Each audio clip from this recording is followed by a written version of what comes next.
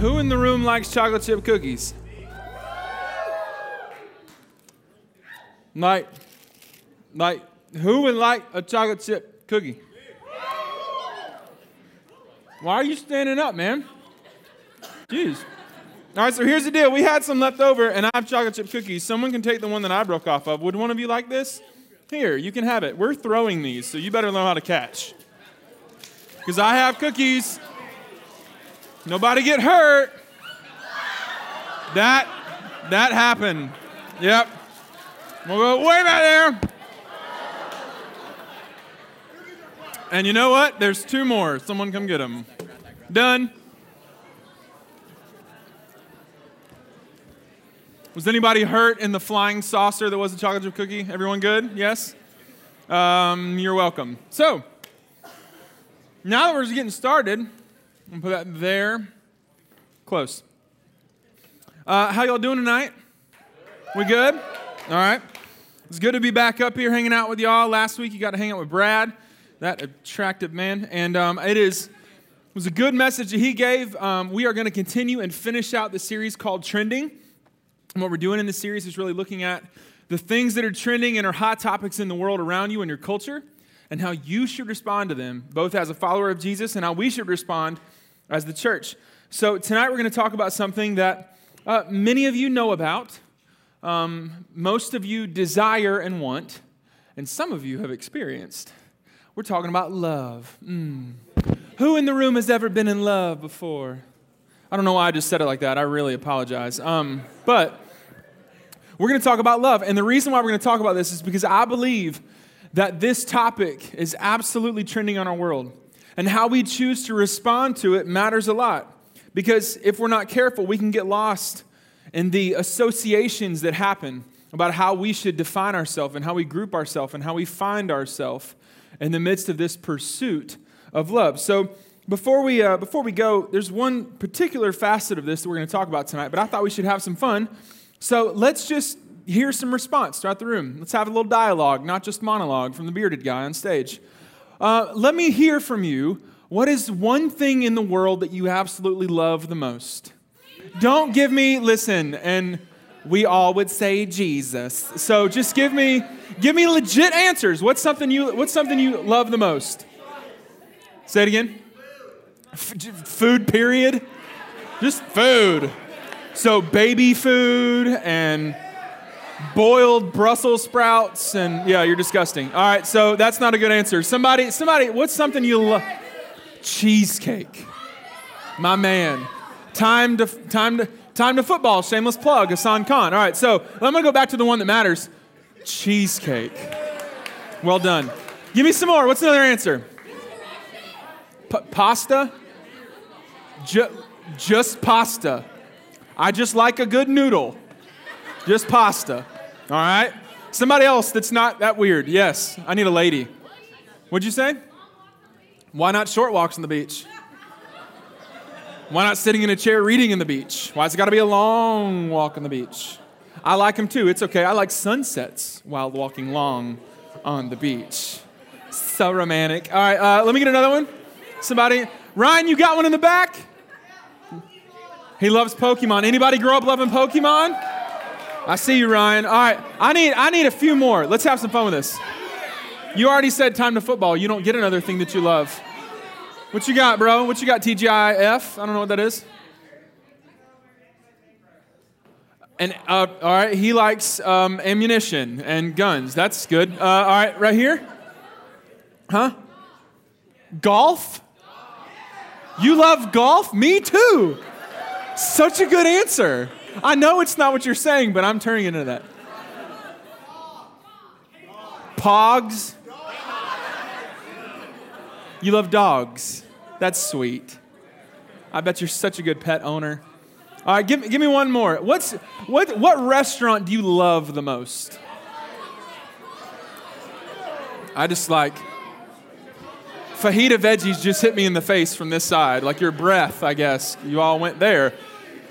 All right, so here's the deal. There are many things in the world that we love that we would say, I love this. And for all of you in the room that are basic like me, there's one thing in particular that you love, and there's a specific way that your reaction should be to this one thing that you love. And I can't do it. I got to show it to you. It's this.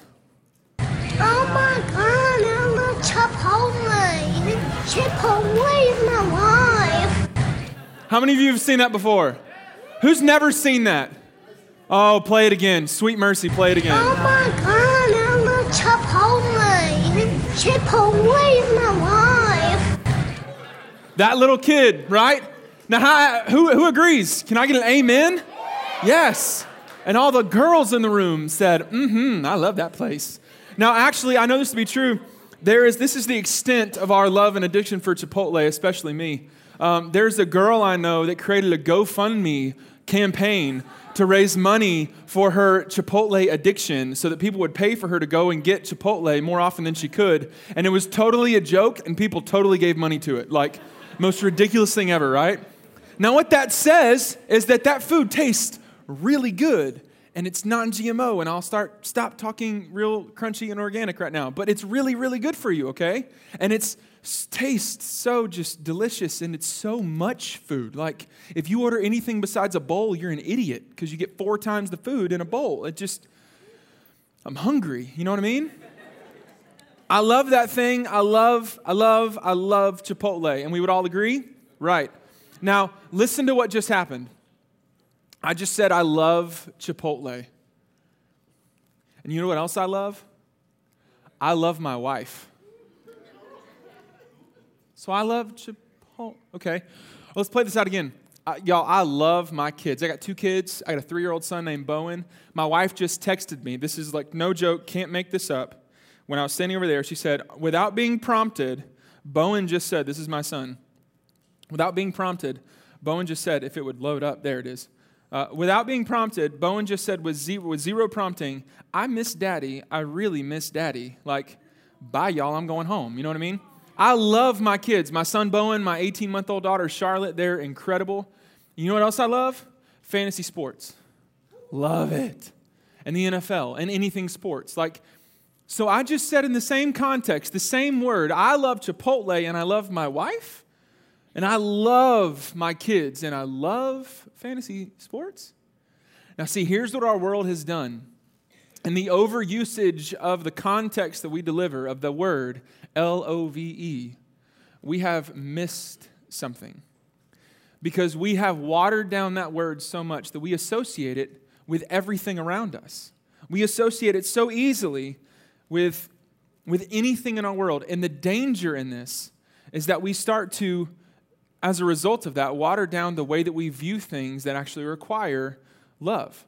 So the danger is that we lose the meaning and the luster of our family and our relationships, of our dreams, of our sexuality, of our future, of our faith, of our view in God, our view of God.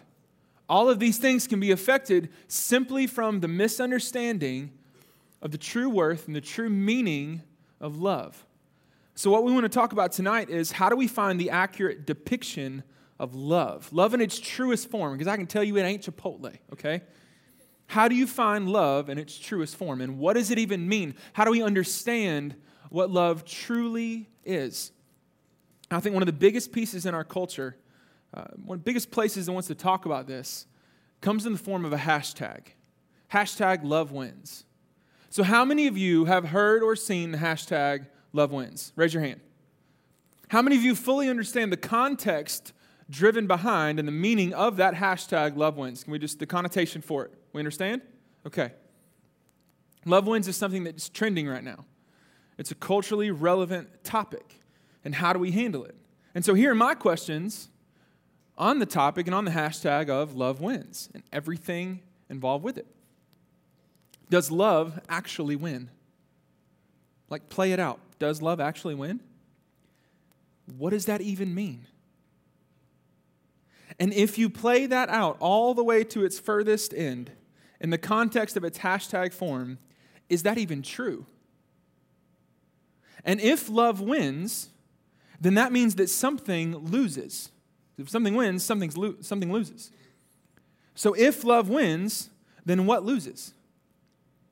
See, I think in order to answer any of these questions, and the topic we're going to go after tonight, any way to understand the truth of love, we all need a foundation, a consistent, similar foundation for where we're going off of. Now, what you can do is that you can drive that foundation of what you think love is from many places.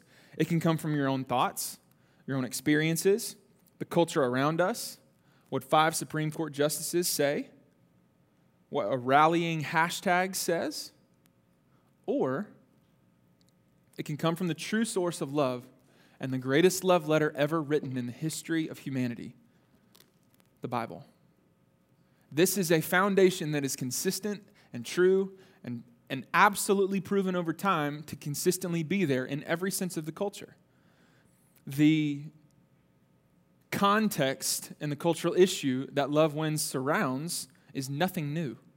This has been around for millennia in cultures dating back to before Jesus and thousands of years before.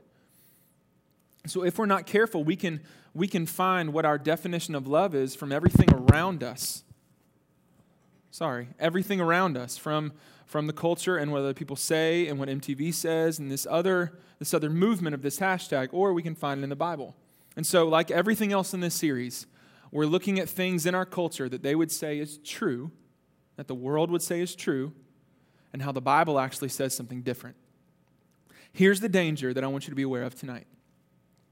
You'll never find your value and your true identity through the association of a group, a party, a preference, your sexuality, your boyfriend, your girlfriend, one day your spouse, your family, your children, your job, your wealth, any of it.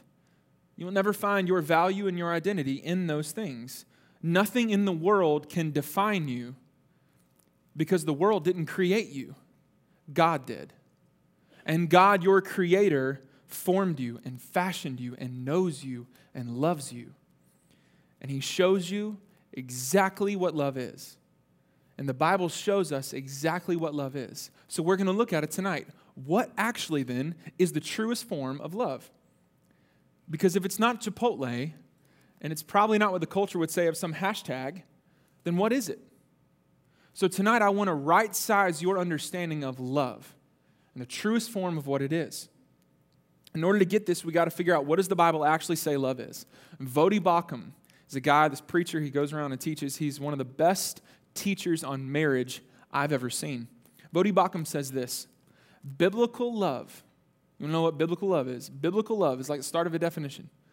Biblical love is an act of the will accompanied by emotion that leads to action on behalf of its object. I'm going to say it again. Biblical love is an act of the will accompanied by emotion that leads to action on behalf of its object. In other words, it has everything to do with the other person. Biblical love is an act of the will accompanied by emotion that leads to action on behalf of its object. In other words, what it's saying is love is not an affectionate feeling, is what C.S. Lewis says. Love is a choice. It's an act of the will accompanied by your feelings. And the world would tell you that love is all about this reciprocated feeling, this fairy tale, this Cupid shoots his arrow, and then now she loves me at first sight. No, that's a feeling, that's an emotion. Love is not a feeling, it's a choice. And culture would tell you that it's a feeling. Go get it, go find it wherever you can. Fall in love as many times as you desire with as many hot people as you think. And then the moment you don't think they're hot anymore, leave and go find someone else that you think's hot. This is what the world would tell you. But thankfully, not all of the culture around you would say that. Recently in an interview, somebody was giving a response to some questions and gave their definition of what they think love is. And I'm going to read it to you, and then at the end of this, we're going to have a fun little game of figuring out who in the world said this. So, listen in, here's the interview. You also fell in love at an early age. Yes. What did you learn from it? Don't fall in love. No, I'm just kidding. It says, no, I'm just kidding. I'm actually reading that. What'd you learn from it? Don't fall in love. No, I'm just kidding. I learned a lot. I moved in with my girlfriend when I was 18. Started my own life with her. It was a marriage kind of thing, living with a girl. It was just too much at that age. But we were so in love. Nothing else mattered. We were all about each other. But when it's like that, and you get your value from that, people will always disappoint you. Your girl or your dude, they're always going to disappoint you. Your full identity can't be in that person. But my identity was in her. Her identity was in me. When stuff would happen, I would lose my freaking mind, and she would lose her mind, and we would fight so hard because we were so invested in each other. But love is a choice. Love is not a feeling. People have made it seem in movies that it's this fairy tale. That's not what love is. You're not going to want to love your girl sometimes, but you're going to choose to love her. That's something in life that I had to figure out. I can't lean on people. I got to lean on God. I got to trust in Him through all my situations. Then, hopefully, my other relationships will flourish around me. But if I'm going to be so invested in you, if you die or something happens to you, I'm going to be destroyed and I won't be able to go on. Now, my wife read this on my computer and was almost borderline pissed off for a second because she thought it was me. She's like, this kind of sounds like you. Did you live with someone when you were 18? Is there something we need to talk about? And I was like, babe, calm down. No, not me. I promise you that's not me. But anybody want to take a wild guess who they think it is? If you know who it is, don't raise your hand. If you want to take a guess at who you think it is, somebody be brave enough to just yell out a name. Who'd you say? He said Bono. Who else? Kanye. Who'd you say? That is Justin Bieber. Who already read that? Who's heard of that before? So if you heard the wisdom in this, Justin Bieber just delivered a truth bomb to the world. Love is not a feeling. Love is a choice. And what he talked about in this is such incredibly sound and wise dating advice. You can't get wrapped up in the other person and find your identity in them, because whenever you do that, if they leave, you're done. Your identity's gone. So he's been hanging around somebody with a lot of wisdom, and there's a lot we can learn from this.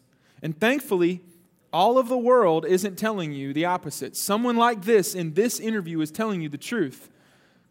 And I wrote down a joke that I'm going to say, and I'm telling you that it's a joke, and I'm saying it so that I can just go ahead and make fun of myself. And I believe what he's saying. Sorry, I had to try. I'm sorry. Okay. No. It's dumb. I apologize. This is church. I can ask for forgiveness. Good? Thanks. Okay. Deep breath. But it's true. That's truth. That's wisdom. So much so that my wife of 5 years would read it and say, I almost thought that was you. A pastor. Nope. Justin Bieber. And his viewpoint on love, it's accurate because it comes from the Bible. That's why it's accurate. And here's how the Bible describes love. So what I want to do is I want to give you a flurry of Scripture and understanding the context of what biblical love is and when it happens and why it happens and how you respond to it. So first, they're going to be up on the screen. You don't have to follow along. You can look up here. The very first one we're going to look at, it comes from 1 John chapter 4, verses 15 through 19. They'll put it up on the screen. I'm going to read it to you. You follow along. Whoever confesses that Jesus is the Son of God, God abides in him, and he in God. So we have come to know and to believe the love that God has for us. God is love. That's the definition. God is love. And whoever abides in love abides in God, and God abides in him. By this is love perfected with us, so that we may have confidence for the day of judgment, because as he is, so also we are in this world. There is no fear in love, but perfect love casts out fear. For fear has to do with punishment, and whoever fears has not been perfected in love. We love because he first loved us. And we are called to love after he's loved us in this way. We see it in Matthew chapter 22, verse 36. Teacher, which is the great commandment in the law? A lawyer was asking him. A lawyer asked what's the greatest commandment in the law. He already knows the answer. He's trying to trick Jesus. Teacher, which is the great commandment in the law? And Jesus said to him, you shall love the Lord your God with all your heart and with all your soul and with all your mind. This is the great and first commandment, and a second is like it. You shall love your neighbor as yourself. On these two commandments depend all the law and the prophets. So loving God first is the most important thing then that you can do. Now why should we love God? God is love. God offers us his love, and we can love because we were first loved by him. It happened with him first, and so we respond in love. We reflect it back to him first. It's the first thing we do. Why? I want you to listen to a story that Jesus shares that displays the love of God for you. It comes from the book of Luke, chapter 15. Many of you may have heard it before, but I'm going to read through the story, and I want you to listen to how love is shared to you and why we love him. Jesus is telling a story to people gathering around him, primarily the Pharisees, who don't understand. And he said, there was a man who had 2 sons, and the younger of them said to his father, Father, give me the share of property that is coming to me. Now pause. What the son is telling the father is, I wish you were dead. I have an inheritance awaiting me, but the thing that's keeping me from getting my inheritance is you. So do whatever it takes, but I want what's owed to me. I don't want to be here. I don't want to be under your roof. I don't want to be around you or my brother. I want to do me. I'd rather you were dead so that I can have what I want.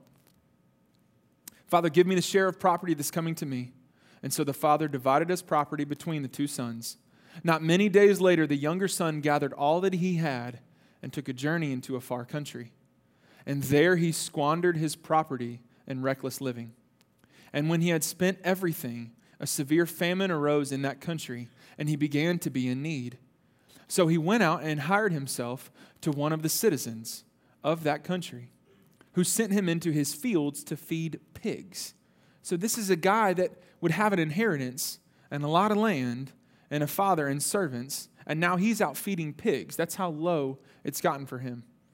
And he was longing to be fed with the pods that the pigs ate from their troughs, but no one would give him anything. Keep going. Is it there? There should be more. If there's not, I'll read it. Is that a no? Like when you put up that slide, is that a hard pass? Is that what that is? All right, let me find it. So no one would give him anything. I'll keep reading. Should have had this ready beforehand, but it's okay. But when he came to himself, when the son came to his senses, he said, how many of my father's hired servants have more than enough bread, but I perish here with hunger? I will arise and go to my father, and I will say to him, I'll go back home. Father, I've sinned against heaven and before you. I am no longer worthy to be called your son. Treat me as one of your hired servants. So his tail's between his legs, and he starts to go back home, fully ashamed of what he's done. And he arose, and he came to his father. But while he was still a long way off, his father saw him and felt compassion and ran and embraced him and kissed him. Now, what I want you to see is that means the father was waiting for him. The father was sitting there day after day after day, awaiting his son to come home. And the son's coming home thinking up all these excuses and all this forgiveness and all this remorse, and how can I ask for forgiveness in such a way to where I won't be cast out and he'll let me back in his land. Maybe he'll make me one of his hired servants, not even his son. And the father sees him a long way off, puts all his stuff down, and runs, sprints to go find his son, and grabs him, embraces him, and he kisses him. And the son said to the father, Father, I've sinned against heaven and before you. I am no longer worthy to be called your son. But the father said to his servants, everyone around him, Bring quickly the best robe and put it on him, and put a ring on his hand and shoes on his feet, and bring the fattened calf and kill it, and let us eat it and celebrate. For my son was dead and is alive again. He was lost and is found." And then they began to celebrate. The father wanted to hear nothing of the son's excuses or begging for forgiveness or remorse. He automatically forgave him. He loves him. And it's the exact picture of the grace that Jesus offers us. You don't have to go and get clean before you come to God. You come to God and He'll make you clean. And His arms are forever like this. See, this is why we choose to love God. Yes, He loves us first, so now we have access to do it. But we choose to love God because of what we see. In Romans 5, verse 8,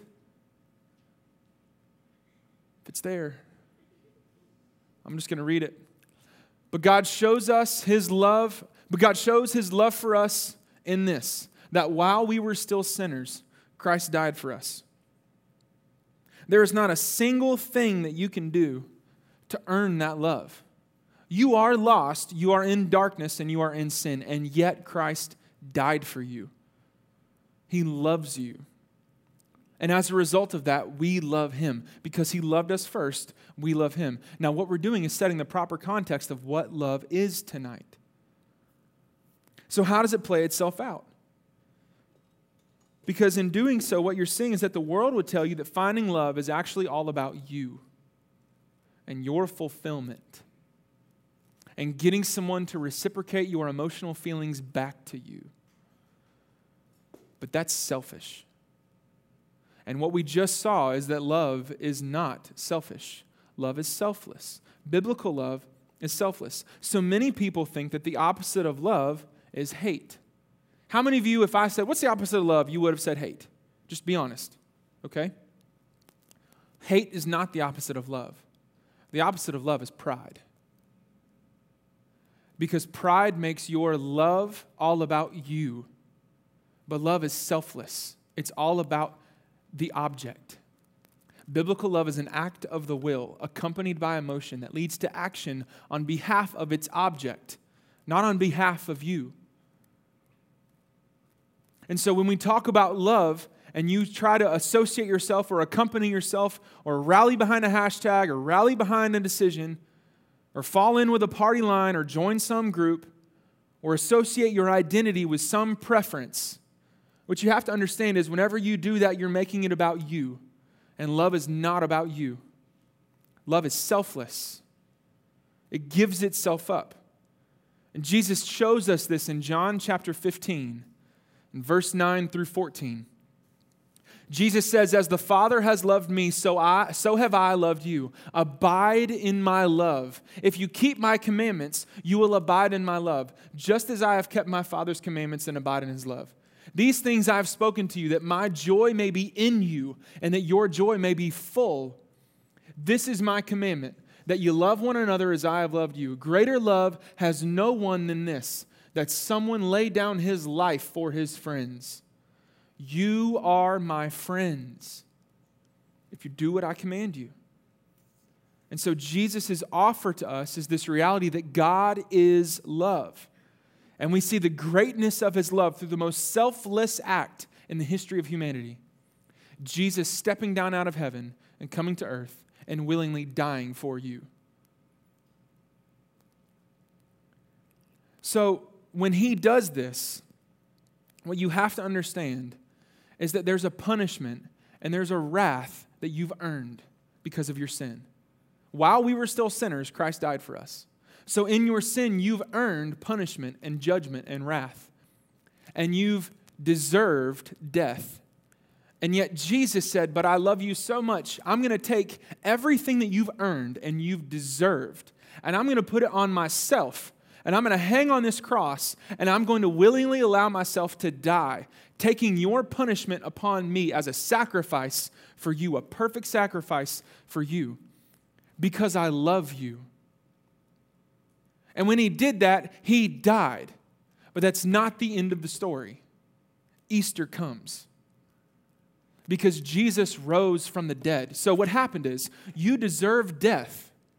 Jesus died, fully experienced the death that you deserve. And when he did that, he went and then defeated death, took the keys from death, and said, now you can have life through me because I've defeated it. You haven't defeated it. You can't defeat it. It's where you're going unless you trust in me, unless you love me, unless you give your life to me and understand that the true context, the true definition of love is found in me, not in the world, not in anything around you, not in a boy, not in a girl, not in a dream or a future or a connotation, not in a house and a mortgage and a job, not in your sexuality, not in your preferences, not in your party lines, none of it.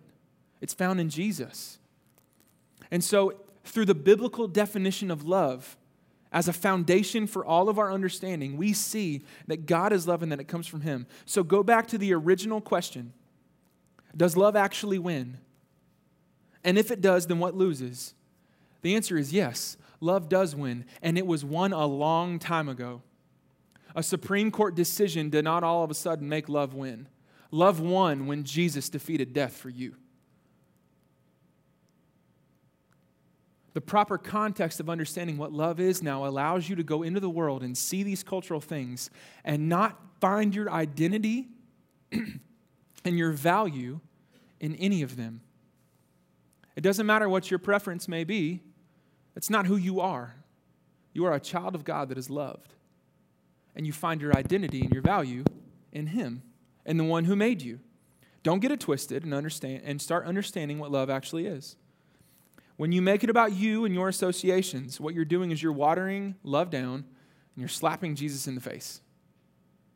Because His love was costly. It cost Him His life. It's because He loves you. So when we talk about love, what we have to understand is that much to the dismay of Satan, there's an opportunity to have life. That even though you deserve death, and I do too, and all of us do, and everyone who's ever lived does, through Jesus, there's this opportunity to have life and life eternal. It's exactly what 1 John was. Back to the very first verse that we talked about. 1 John chapter 4, look at the first verse. Whoever confesses that Jesus is the Son of God, God abides in him and he in God. That means that whenever you trust in Him and you love Him and you experience God's love, He abides in you. That means you're never going to die because God can't die and He abides in you. So your spirit lives forever. And guess what? No hashtag can claim that. No party line can offer that. No preference can provide that. If you want to know what love is, you look straight to the cross and you find how much He loves you and the display of Jesus' love for you. It's the only place you'll ever find your identity and your value. So maybe some of you walked into this place tonight and you've just completely misunderstood what love actually is. You thought you were going to find it and find your fulfillment because now you found this girl. She's the one. That was for emphasis. My beard wanted you to know. She's the one.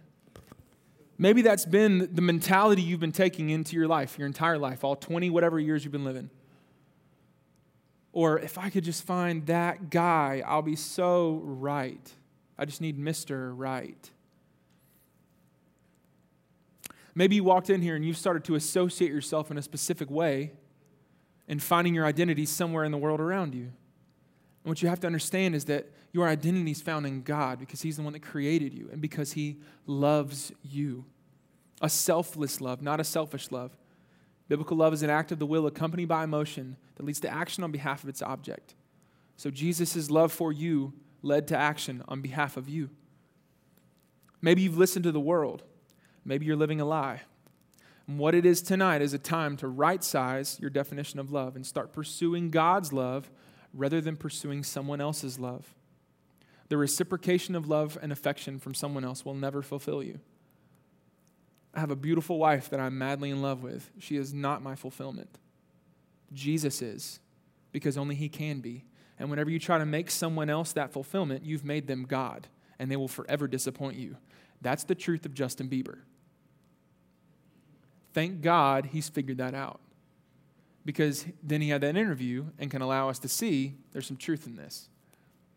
So as we pursue love, what you have to understand is that in order to do that, you may need to have some really hard conversations with other people or with yourself. Maybe it's time to get out of some relationships. Maybe it's time to go and find some posts that you made and take them down. Because the other side of this is that how Jesus would approach this has nothing to do with hate. It has nothing to do with pushing people away.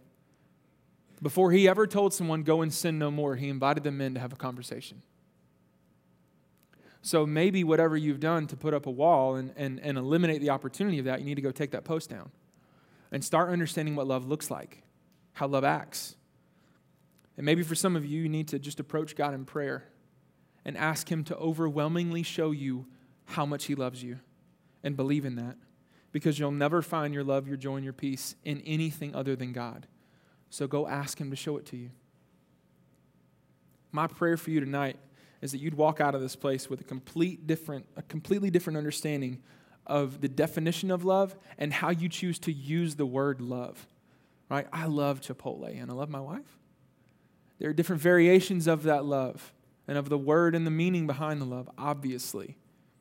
But in the exact same understanding, we can flippantly use that word and not ever fully grasp what it means. The true definition and vision of love is found in Jesus. And it's the only place you'll ever find that for yourself. So what we want to offer for you is an opportunity to respond, to reflect, to respond, however the Holy Spirit may have prompted you tonight. For some of you, maybe there's some conviction. For some of you, maybe it's a reminder of the love God's given you. And so what you want to do now is worship him. So what we're going to do is I'm going to pray for us, and then we're going to enter into a time of worship and response. And so the band's going to lead through a song. And then after that song, if you need to leave, awesome, you can go. There's no dismissal tonight. That's it. You're old enough to figure it out whenever it's time for you to leave. I'm going to ask that you stay for that song out of respect for others, and then after that, they're probably going to keep going into more worship. But as you do this, as we go into it, for some of you maybe, it's going to be that you need to just sit where you are and write out your prayers and figuring out what in the world's going on. Maybe some of you need to fall on your face and beg God to forgive you for missing this view and this definition of love. Maybe for some of you, it's that you need to go and pray and ask God to show you that he loves you and start believing in him and pursuing his love. Maybe you need to ask somebody else to pray for you. And see, I believe that that's something very powerful in this place, the freedom that we offer up the Holy Spirit to move when we do that. And so during this song, our leaders are going to be scattered around the back. They're in the blue shirts, here to pray for you. So if you need prayer, go find them. That's why they're here. Let them pray for you. But whatever it is for you, my only ask is that you be obedient. So if you want to stand up and worship and sing your heart out and just reflect the love back to Jesus that he's already given to you because he loved us first, then do that. But for some of you, maybe it's a different way of responding and figuring out what this looks like for you. So I'm going to pray for us, and then we're going to enter into this time. I love you guys. We're going to keep doing this. A new series next week. You don't want to miss it. We're going to kind of get into the foundations of what it means to actually follow Jesus. So how do you actually read your Bible? How do you actually pray? What does it mean to actually worship? We're going to talk through these things in the next few weeks. So I'm going to pray. You respond as God leads. Father, I thank you for this opportunity to understand your truth, to hear your word, to hear the gospel, the good news that we don't have to be lost in our sin, that we can find life in you. And Father, I know that it can be extremely confusing approaching topics and trending things in our world and knowing how to navigate them and how to approach them from a biblical mindset, a biblical context, and in a way that would honor and follow Jesus. So Father, I'm asking that your strength would be with every person in this room. God, I'm asking that you would give the courage for everyone here to be obedient to you, however you're prompting. So Holy Spirit, don't hold back. Run wild in this place. You are free to move. This is your room. And as you do that, would you give us the courage and the boldness and the strength and then follow you, to follow upon that, to get out of things we don't need to be in, to put boundaries around our world, to change our mindset and our hearts, and ultimately to follow you because you love us. If nothing else is heard tonight, may we understand that you are love and you offer your love to us. So God, I thank you for that. I praise you for that. And I pray that you be glorified over the next few moments as we respond in worship to you, as we respond in prayer to you, as we respond and coming before you and just saying, we need you. So show us how much you love us because we need you. In Jesus' name, amen.